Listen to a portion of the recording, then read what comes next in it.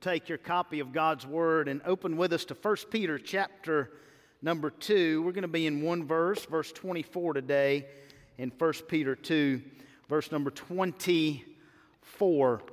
This past week, there were quite a bit of Southern Baptists who rallied in downtown Nashville for the 2021 Southern Baptist Convention. And just like any family, your family, my family, our Southern Baptist family has some crazy uncles who say some crazy things.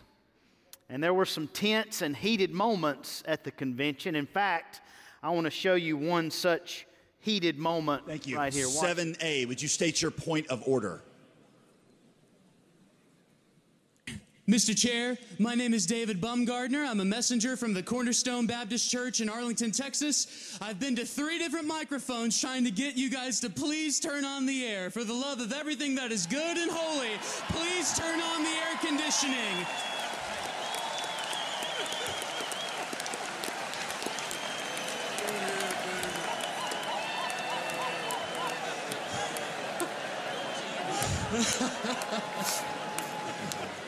The point is well taken. Thank you, Mr. Chair. Thank you, Mr. Chair. Be it therefore resolved, whoever that applies to, okay? All right. Yeah, there were some different moments of tension, and sure there were, and disagreements here and there. But I tell you what, Southern Baptists, we left Nashville together affirming the following, that we are together theologically conservative. We stand on God's Word alone. We stand on the authority of the Word of God and how we behave and what we believe. And we reject any theory, critical race theory, CRT, or any other theory that is not lock and step with the Word of God. We left together affirming that we are passionate about sending missionaries and planting churches. That's who we're about. We left together on agreeing that we can disagree and still cooperate. We can disagree and still love one another. We can disagree and still fulfill the Great Commission. We left together learning how to care better for the abused and the marginalized. We left together for the abolition of abortion, totally and completely. We are together for having more gospel conversations. We are together on following in Jesus' steps. So if you were to sum it up, I'd say as Southern Baptists, we're Great Commandment Baptist, we're Great Commission Baptist, and we're Gospel Conversational Baptist. This is who we are. This is what we will continue to be. You know, when we come to 1 Peter, Peter is writing a unifying message to the church that is scattered. And his message in chapter 2, at least in the second chapter, is really summed up in a very small phrase that you can easily read over if you're not careful. And that phrase is in verse 21. It's at the end of the verse, and it reads this way: follow in his steps. That's, of course, talking about Jesus, but follow in his steps. So this Sunday, I want to speak to you on that subject. Follow in his steps. I want to read this one verse and then we'll unpack it together. So if you're there, say I'm there. 1 Peter 2:24. Let's look at it together. Here we go. He himself, that's referring to Jesus, he himself bore our sins in his body on the tree, that we might die to sin and live to righteousness. By his wounds you have been healed. Father, we thank you for the reading of your word. We pray for the receiving of it and the response to it, that you would be honored and glorified. In Jesus' name, and all God's people said, Amen. Amen. If I were to sum up this message in a sentence, it would be this: following Christ is meant for Christ followers. Following Christ is meant for Christ followers. It's not meant for the world. It's not meant for the religious. It's not meant for the irreligious. It is meant for Christ followers. So, if we're going to follow Christ, if we're going to follow in his steps, there's some steps we must take. And here's the first step we must take if we're going to follow in his steps. And that is, following Christ means abiding by the great commandment. Abiding by the great commandment, to love God and to love people. abiding in that great commandment. You know, at the convention on Monday this past week, I was to meet a North American Mission Board representative at 11 a.m. who was going to take me backstage and get me ready to be interviewed. I was asked a question by the president of the North American Mission Board, Kevin Ezell, on the platform at the NAM lunch in front of 10,000 people. So I had to go get there a little early for that. And when I was backstage, I met Coach Bobby Bowden was there. I met Coach Mark Rick. I hung out with David Jeremiah. You know, that's not a typical Monday in my life.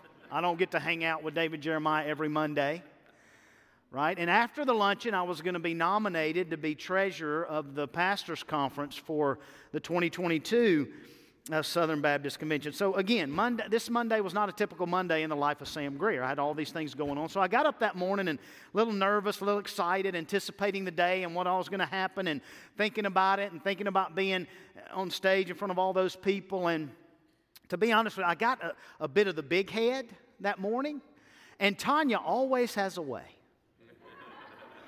Always, she has this gift of bringing me back down to earth. It's a special spiritual gift that she has. And as I was walking out the door, I was getting all my stuff together, getting my VIP credentials together, and getting all that important stuff together because I was important, right?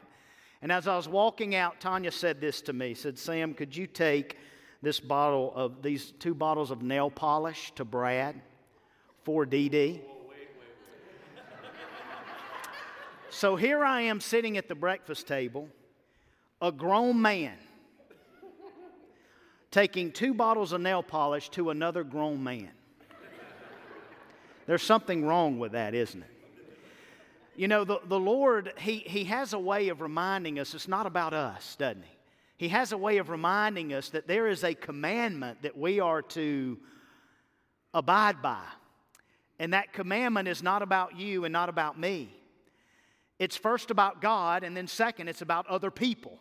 In no way, shape, form, or fashion does it have anything to do with self. Nothing about that. And so here, if we're going to follow Jesus, we need to understand His example, and He sets it for us right in verse 24 in this text. Notice what it says, He Himself. Man, the emphasis there, the intentionality there just jumps off the page. He Himself. This verse, if you'll focus on it, it is pregnant with pronouns. And these first 2 pronouns are so vitally important for us to understand that this verse, of course, is talking about Jesus' suffering. And he begins by telling us that His suffering was intentional. He Himself. Nobody coerced Jesus into going to the cross. Nobody deceived Him or tricked Him or manipulated Him or forced Him to go to the cross. Remember what Jesus continually told His disciples, I am headed to Jerusalem. I must go up to Jerusalem. He told them that over and over and over again. The intentionality of the Lord Jesus was so focused and so highlighted through the Gospels that He was so laser focused on the cross. I have to get to Jerusalem. I have to get to the cross. This wasn't something He added to His calendar later, at a later date. It wasn't something that surprised Him. It wasn't something that He just forgot about. He is intentional about heading to the cross. He Himself. And notice, not only is His suffering intentional, it was substitutionary. He says He Himself, look what it says, He bore our sins. He didn't bear His own sin. He had no sin to bear. He bore your sin and my sin and our sins. He bore them on the cross. The word bore carries this meaning of the massive weight of sin that Jesus is under. He's under this tremendous, massive weight of sin that He is carrying for you and for me. The Bible says He bore our sins. In fact, this sin is so heavy that Paul writes in Romans that the whole creation groans and suffers under this massive weight of sin. And so notice he says our sins. Do you know how many times Paul, the apostle, writes our sin, or our Lord rather, compared to my Lord. Paul the Apostle wrote my Lord one time. One time. In Philippians, he wrote it. He wrote it one time. Paul wrote our Lord 53 times. 53 times. You know what that tells us? That tells us that, church, you are not a free agent. You belong to a church. You belong to a body. You are a member of a body. And you're not a free agent. And you must invest in your church. And you must make sacrifices for your church. And you must love the Lord your God and love one another. We are not free agents. We're not like Aaron Rodgers and we can just hold out. Or any other professional athlete that just thinks they can hold out. No, we need to show up. Yeah, we need to show up. It's time to come back to church. You're not a free agent. He is our Lord, and He bore our sins. He didn't bear it. It doesn't say He bore Sam's sins only, my sin. Jesus bore my sin. He bore our sins collectively. His suffering was substitutionary. Third, His suffering is personal. Look where He bore His sin. It says very clearly, in His body. God the Son is the one who died on the cross. God the Father did not die on the cross. God the Holy Spirit did not die on the cross. God the Son died on the cross. In His body, He died on the cross. In His body.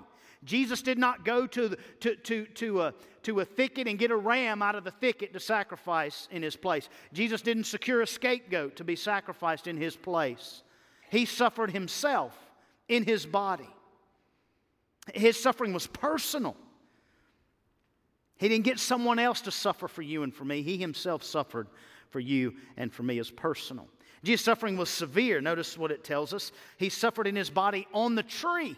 And Paul was so amazed and just taken aback by Jesus' suffering on the tree that he even wrote in Philippians that, yes, He was obedient to death, even death on a cross.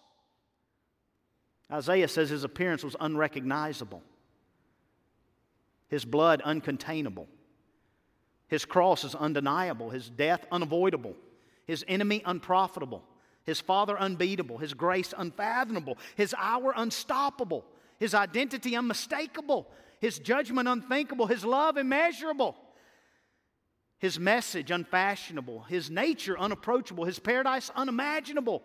His quest incomprehensible. His resurrection undisputable. His saints unmovable, His torture unbelievable, and His word unchangeable. Oh, His suffering was severe, and it was personal, and it was intentional, and it was substitutionary. But praise God, it was also salvific. Amen? It was salvific. He saved us that we might die to sin. You know what that means, to die to sin? And to live to righteousness? You know what that means? To die to sin, it carries the idea of departing from sin, to be missing from sin, to be away from sin. See, when Adam died, or when Adam sinned, rather, it separated us from God. Separated Adam and Eve from God, separated all Adam's descendants from God, because we all have that same sin nature. And sin separates us from God. But God sent Jesus, and when Jesus died for us on the cross, and we trust in Him by grace alone, through faith alone, in Him alone, we're no longer separated from God, but now we're separated from the penalty of sin. You see that? Adam's sin separated us from God. Jesus' sacrifice then separates us from the penalty of sin. What a glorious thought. That our sin, not in part but the whole, was nailed to the cross. We bear it no more, because Christ bore it for you and for me. His suffering is salvific. His suffering is curative. Notice what it says, by His wounds you have been healed. And the healing here is speaking of an eternal healing, not a physical healing. It's speaking of an eternal healing. Forgiven forever. Once you're forgiven, you can't be unforgiven. Once you are saved, you can't be unsaved. But here's the question as we look at all this. What does this have to do with the Great Commandment? What does all this have to do with the Great Commandment? Why would Jesus do this? Why would He do this? Why would He come to the earth to do this? I think when we understand the Great Commandment, we'll understand this a little better. Jesus was asked, "Teacher, what's the greatest commandment?" Here's how He responded. "You shall love the Lord your God with all your heart, with all your soul, with all your heart, with all your mind. And this is the great and first commandment. And the second is like it. You shall love your neighbor as yourself. On these two commandments depend the law and the prophets." So what does it look like to love the Lord your God and to love your neighbor as yourself? What does that look like? So many of us hear the word love and we think feeling, right? I love you, it's a feeling. That's what we think. But the Bible says love is not a feeling. Love is a verb. It's an action. It's something we do. And when did an action and a verb become something that we do not do? That's not it. It's something that we do. The Bible doesn't say, "For God so loved the world," and then that's it. No, it doesn't say, "For God so loved the world," period. God had a warm and fuzzy feeling in His. God does not have a warm and fuzzy feeling about this world. I promise you that. No, He does not. He doesn't love the world in the way He feels. He loved the world in the fact that He gave His only Son. He did something. He had an action that backed up His words that He loves the world. He had an action behind it. See, when love for one another, love for equals is human, right? That's just something we do.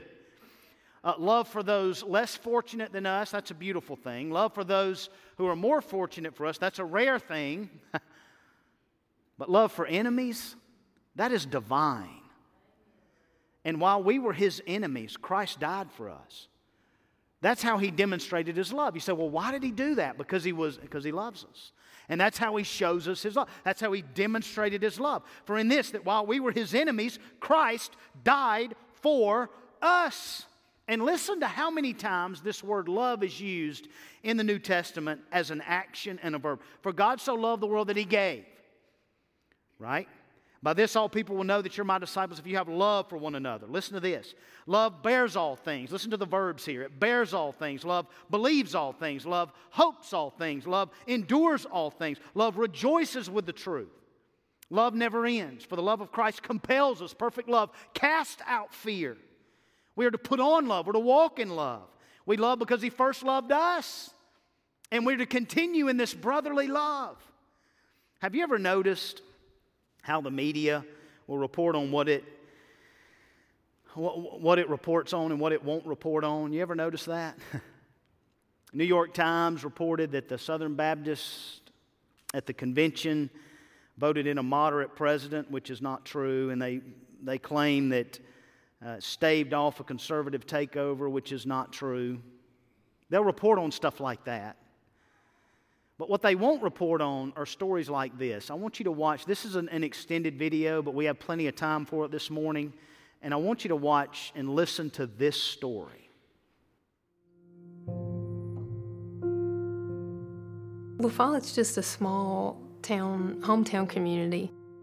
And we thought about COVID since it started back before March. But I don't think we understood the severity.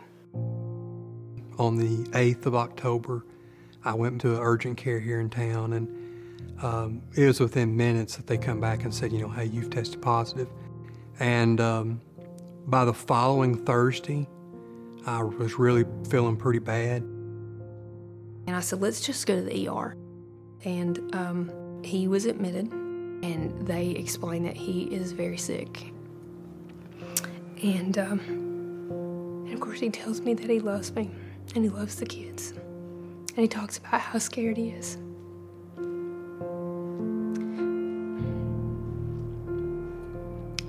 But I reminded him that God was with him and that there was a ton of people praying. Zach gets to Vanderbilt, and no one expected him to survive.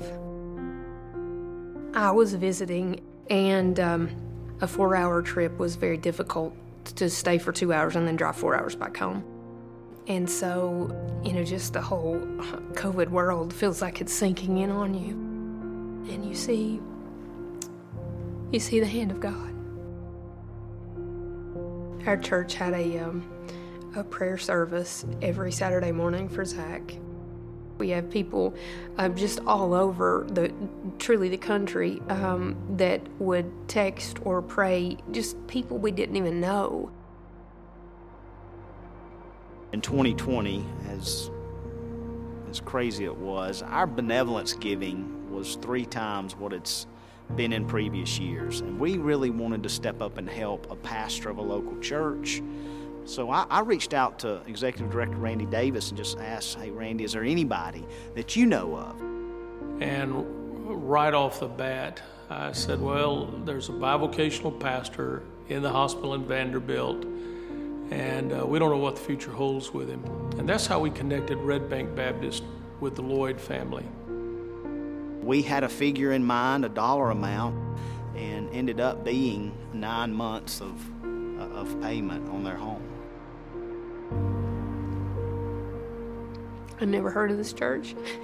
And so they proceeded to tell us that their church had wanted to pay our house payment. Sarah called the hospital, and she was crying. And she told me the conversation that she had had. I had never heard of Red Bank. This is the best of what our unity is about. When there's a demonstrated need, God's people rally around one another. And this is how the world knows that we belong to Him, is our love for one another. You think about the other churches in our community that just wanted to love on us, and I don't understand the why.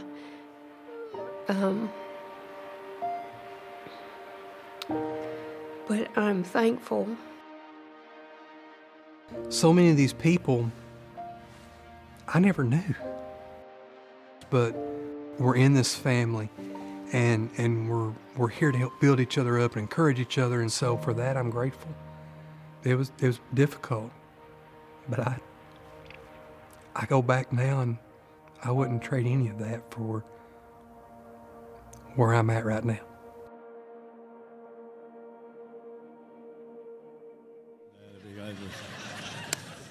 Hey, Sam. I so love you, your church. I've had the privilege to preach your church. But man, for you just to think of that, what made you think to even do that in a time, obviously being blessed in an incredible way, but that specific thing, or to call Randy and ask about that? Yeah, it was, craziness of 2020. And pastors, staff, y'all heard the same commentary we did. If you require a mask, we're not coming back to church. If you don't require a mask, we're not coming back to church. So I just got to the point where I was compelled that we need to do something that resembling by this, all people will know that you are my disciples if you have love for one another. So I sat our lead team down in December, and this is what I told them. I sat them down, and I said, I want to bless a Tennessee pastor and or church this in a similar way that the North American Mission Board blesses pastors and or churches at the NAM luncheon that we go to every year. And here we are. Here I am. I'm overwhelmed to be here. But I wanted to say that this is SBC. Well, amen. Amen. Well, Sam, I'm grateful for you, Randy. And we wanted to have a little interaction with Zach, but he's still recovering. And so we're going to do it by Zoom. I'm sure you've done that this year. And after all of the other things that have happened today, I'm sure this will go very smoothly. All right? So let's bring up the connection, and let's call Zach. Here we go. Here we go. Here we hope. We're hoping. Hey, Kevin, the connection's not working. I apologize. What do you think is so funny, Coach? I'm glad I'm not in charge right now.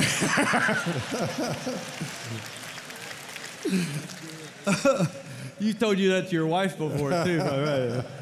I'll tell you what. Sometimes you have to prepare for problems. Let's just bring out Zach in person. All right? Welcome, Zach Lloyd. Let's give him a hand. Double.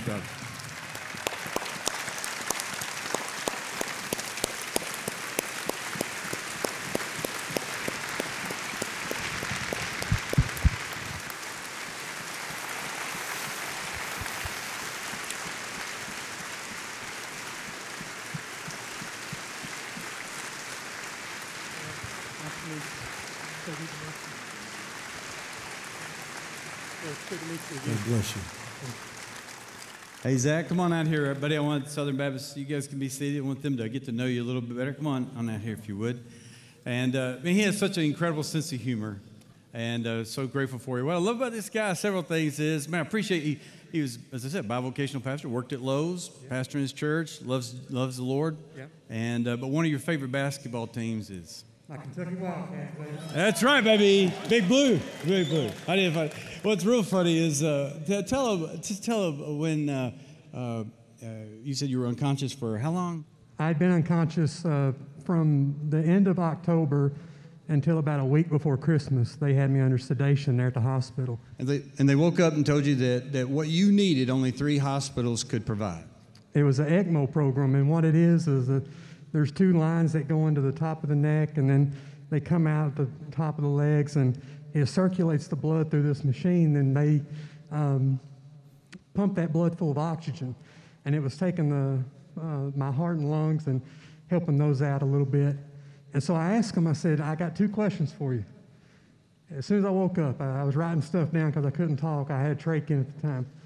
And I said, how's Kentucky doing in basketball? And they told me, and I was like, well, I'm glad I'm here because, as bad as they were this year, I'd be upset anyway. And I said, and how did I get here to Vanderbilt? And they told me about the ECMO program, and they said, well, you had 3 options. You could come to Vanderbilt, you could go to Northwestern, or you could go to Duke. And I wrote down on a piece of paper, I said, I'd rather go see Jesus than go to Duke. This is my man, long term. Well, Zach, we are so thankful for you. Appreciate you being here. And I know it's a huge effort for you to be here. But we have some folks that want to be a part of today as well. And I'd like to bring out our guests from Vanderbilt Hospital, Josh Holt, Kim Copley, Jessica Williams, and Brooke Bailey from Vanderbilt Hospital, and Rebecca Jolly from the American Hospital Association. And Zach was in there for several months and had many people ministering to him, but what he didn't realize is they were ministering to him. We actually have a quote from one of the hospital workers of what they said. We're going to throw up on the screen. And it says what it does.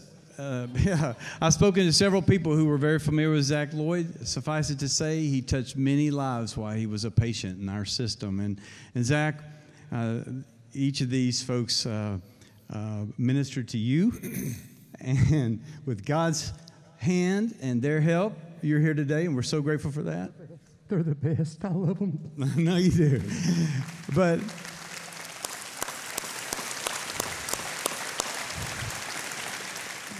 I also know that with hospitals, you have in-network, out-of-network. There's a lot of cost when it comes to hospitals, and we wanted to have an update. I hope it's a little personal, but I don't think you'll mind. I want to give an update. If you guys could give Zach an update on what his Vanderbilt, the hospital bill is. Would you give him an update?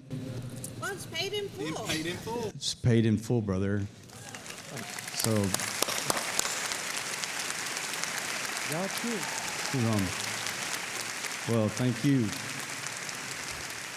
Brother Randy, we know also, Zach, and anytime you encounter medical issues, they're out of pocket a good bit of money. And we prayed about it, made a few phone calls, found out how much that was, and Dr. Davis wants to share something. Zach, on behalf of Sin Relief and your Tennessee Baptist network of churches, that family, and all Southern Baptists.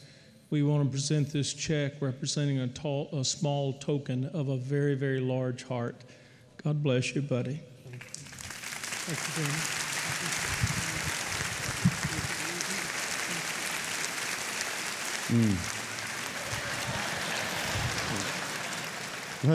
Hey, that flag. Now, what you all did was awesome. I mean, it's phenomenal what just happened. I know you got to feel so good. But I know your wife, Sarah, was taking all those trips. This is a challenge flag that they use in the NFL when you got to challenge somebody. What's wrong, Coach? Well, I think what you did was great, but as many miles as she put on that car, don't you think we could do something there? Hint, hint. Oh. Well, Coach, it's not a bad idea. Hey, I don't know how big La Follette. How many people's in La Follette? About 40,000 people. 40,000? I got a friend of mine there. The guy's name, you know a guy named David Bales? I do. All right.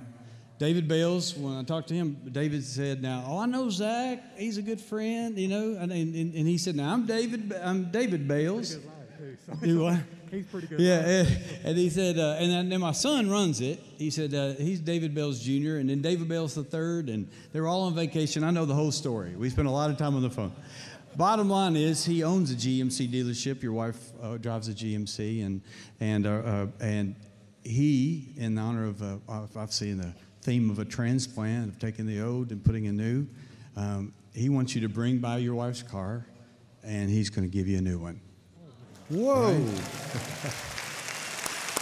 Right. Amen. Now, church, I just want you to understand what happened, okay? What happened that led to all that was that it started with you. You gave above and beyond through the benevolent offering in 2020, okay? You gave so much. We helped so many people. And we're not in the business of broadcasting people's business, so we don't do that. So when we had the opportunity to bless Zach and his family, we just didn't tell anybody because they may not want their business out there. So we just didn't tell anybody. And then God took that, and look what he did. Look at the chain of events. When you love somebody, and when you show love and and when you give above and beyond, trusting God's going to do something more than you can think and imagine, that's what happens. That's what happens when we abide by the great commandment. So don't stop abiding by the great commandment. Keep doing it. Here's the second step. If we're going to follow Christ, we've got to take a second step. And that second step is following Christ means obeying the Great Commission. Being great commandment, following that, abiding by that, enables us to obey the Great Commission. That's what it enables us to do. And if we don't love on lost people first, then we won't be able to lead lost people to Christ. We got to love on them first. If we don't love on lost people, we might as well hand them a pair of earplugs and say, put this in your ears while I tell you about Jesus, because you're not going to listen anyway. Well, we've got to love on them. And then we got to tell them about Christ. And all of that has to do with this Great Commission. And here's the part of the verse I want you to see in verse 24, toward the end of the verse, that we might die to sin and live to righteousness. What does it mean to live to righteousness? It means that not only are we saved by something, we're saved by grace alone, through faith alone, in Christ alone. And not only are we saved from something, we're saved from the wrath of God, but we're saved for something. We're saved for something. We're saved to something. And that is to live a righteous life. When it says we're to live to righteousness, here's what it means. It means that Christ suffered and died so that it would be possible for us to follow His example. That we died to sin in order to live like Christ. The first thing that had to happen for that to happen is Christ had to die for us and separate us from the penalty of sin, separate us from the power of sin, and one day from the presence of sin. Meanwhile, while we're here, we're to follow in His steps. We're to follow His example. So the question is, what are you living for? That's the question. What are you living for? Not what do you do for a living, but what are you living for? Here's how Jesus said it. All authority in heaven and on earth has been given to me. Therefore, go and make disciples of all nations, baptizing them in the name of the Father, the Son, and the Holy Spirit, and teaching them to observe everything that I've commanded you. And behold, I'm with you always to the end of the age. So think about that commission. Jesus starts it out with His authority. He has all authority in heaven and on earth. There's no place that you can step your foot that Jesus Christ does not have authority. No place. He has authority over the entire universe, including you. Therefore, we're to obey Him. And we're to go. And per Tony Evans said this about going. He said, you can study Greek, Hebrew, Aramaic, English, Spanish, and any other language under heaven, and the word go means leave. That's what it means. Not to stay, but to go. And some of us are focusing on staying when we should be going. You can't spell the word gospel without the letters G-O, go. So we're to go and we're to make disciples. And I love the idea of making disciples, making as simple as we can say it. We can say it like this. It's making copies of the Master. Jesus is the Master. And making disciples means we're making copies of Jesus. We're making little Christ. We're making followers of Jesus. And we're baptizing them. That means they have a new identity. That you're raised to walk in newness of life. New life. Some of you need to follow through with baptism. You've not done that yet. Well, let us know. Text the word water to 79969. We'd love to have a conversation with you about baptism. So text us and let us know. Also, we're to teach them to observe everything that God's commanded us. You know what that means? We're to show them by example. Not just teach it to them, but teach them to observe it. Well, how are they going to observe it without an example? So we're to show them by example. And you know, in that Great Commission text, there are actually two imperatives. Now, the main imperative is make disciples. Go there is not an imperative. Baptize is not an imperative. Teaching is not an imperative in the text. Those are participles. Observing, teach them to observe, is not an imperative. The imperative is toward the end of the verse, or the end of the passage, and the second imperative in that text is the word behold. That is an imperative. That we are commanded to behold. We're commanded to consider. We're commanded to listen. We're commanded to look. We're commanded to see Jesus.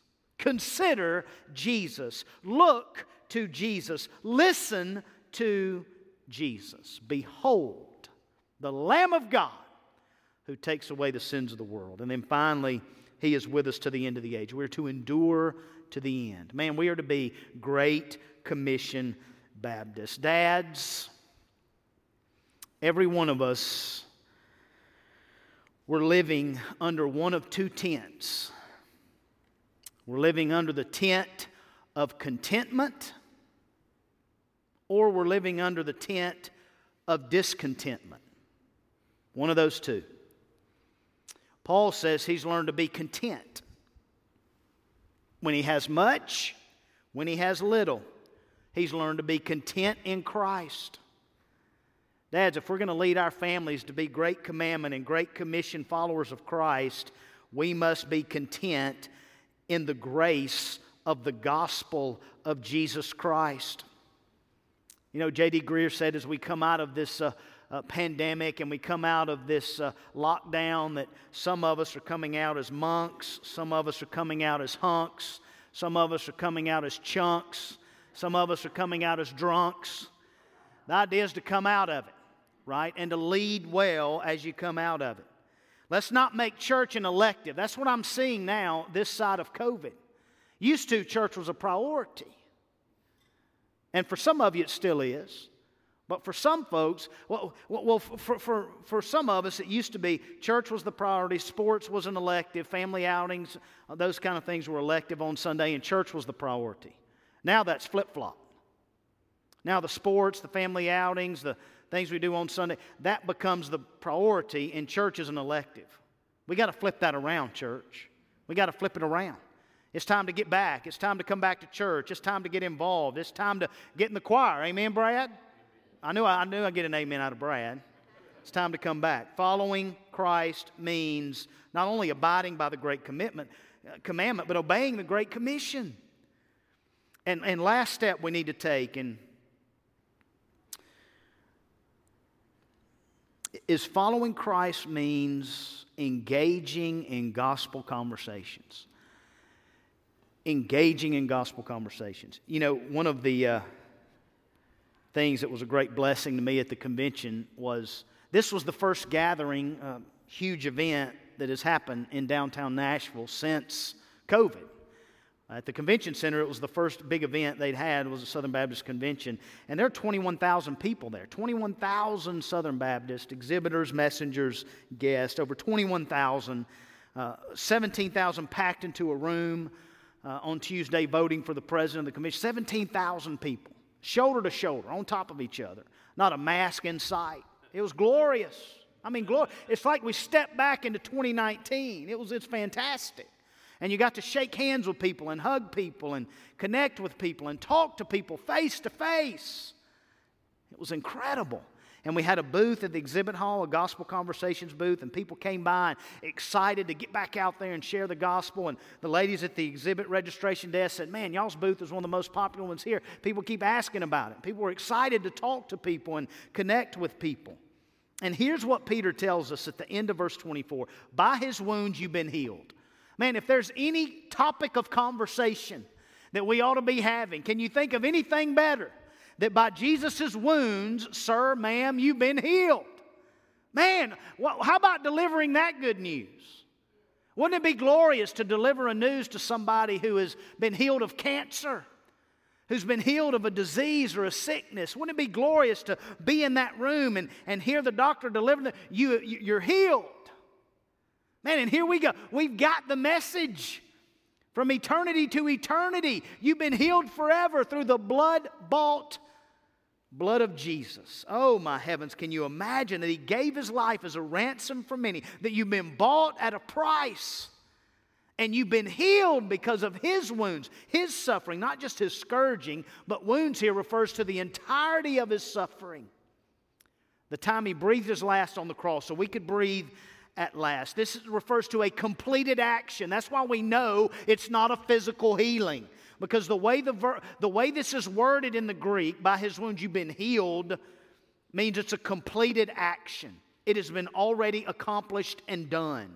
So it's referring to spiritual healing, not physical healing. I tell you what, there's enough gospel truth in 1 Peter 2:24 to save anybody, anywhere, at any time. There's enough gospel truth in 1 Peter 2:24 to see Matthew 24:14 come to fruition, that this gospel will be proclaimed as a testimony to all nations, and then the end will come. There's enough gospel truth in 1 Peter 2:24 to save people 24/7, 365 days a year. There's enough gospel truth in 1 Peter 2:24 to lead to gospel conversions, but it will not happen without gospel conversations. See, following Christ is meant for Christ's followers. And the way we do that, we abide by the Great Commandment. We obey the Great Commission. We engage in these gospel conversations. Now, I want to challenge every dad here this morning and watching online to make a commitment, to make Christ the priority in your heart and in your life, and to make His church a priority for your family. I want to charge you with that today. Dads, it's up to us to lead well. And so I'm going to ask you to commit to that this morning. To commit to abide by the Great Commission, abide by the Great Commandment, obey the Great Commission, and engage in gospel conversations.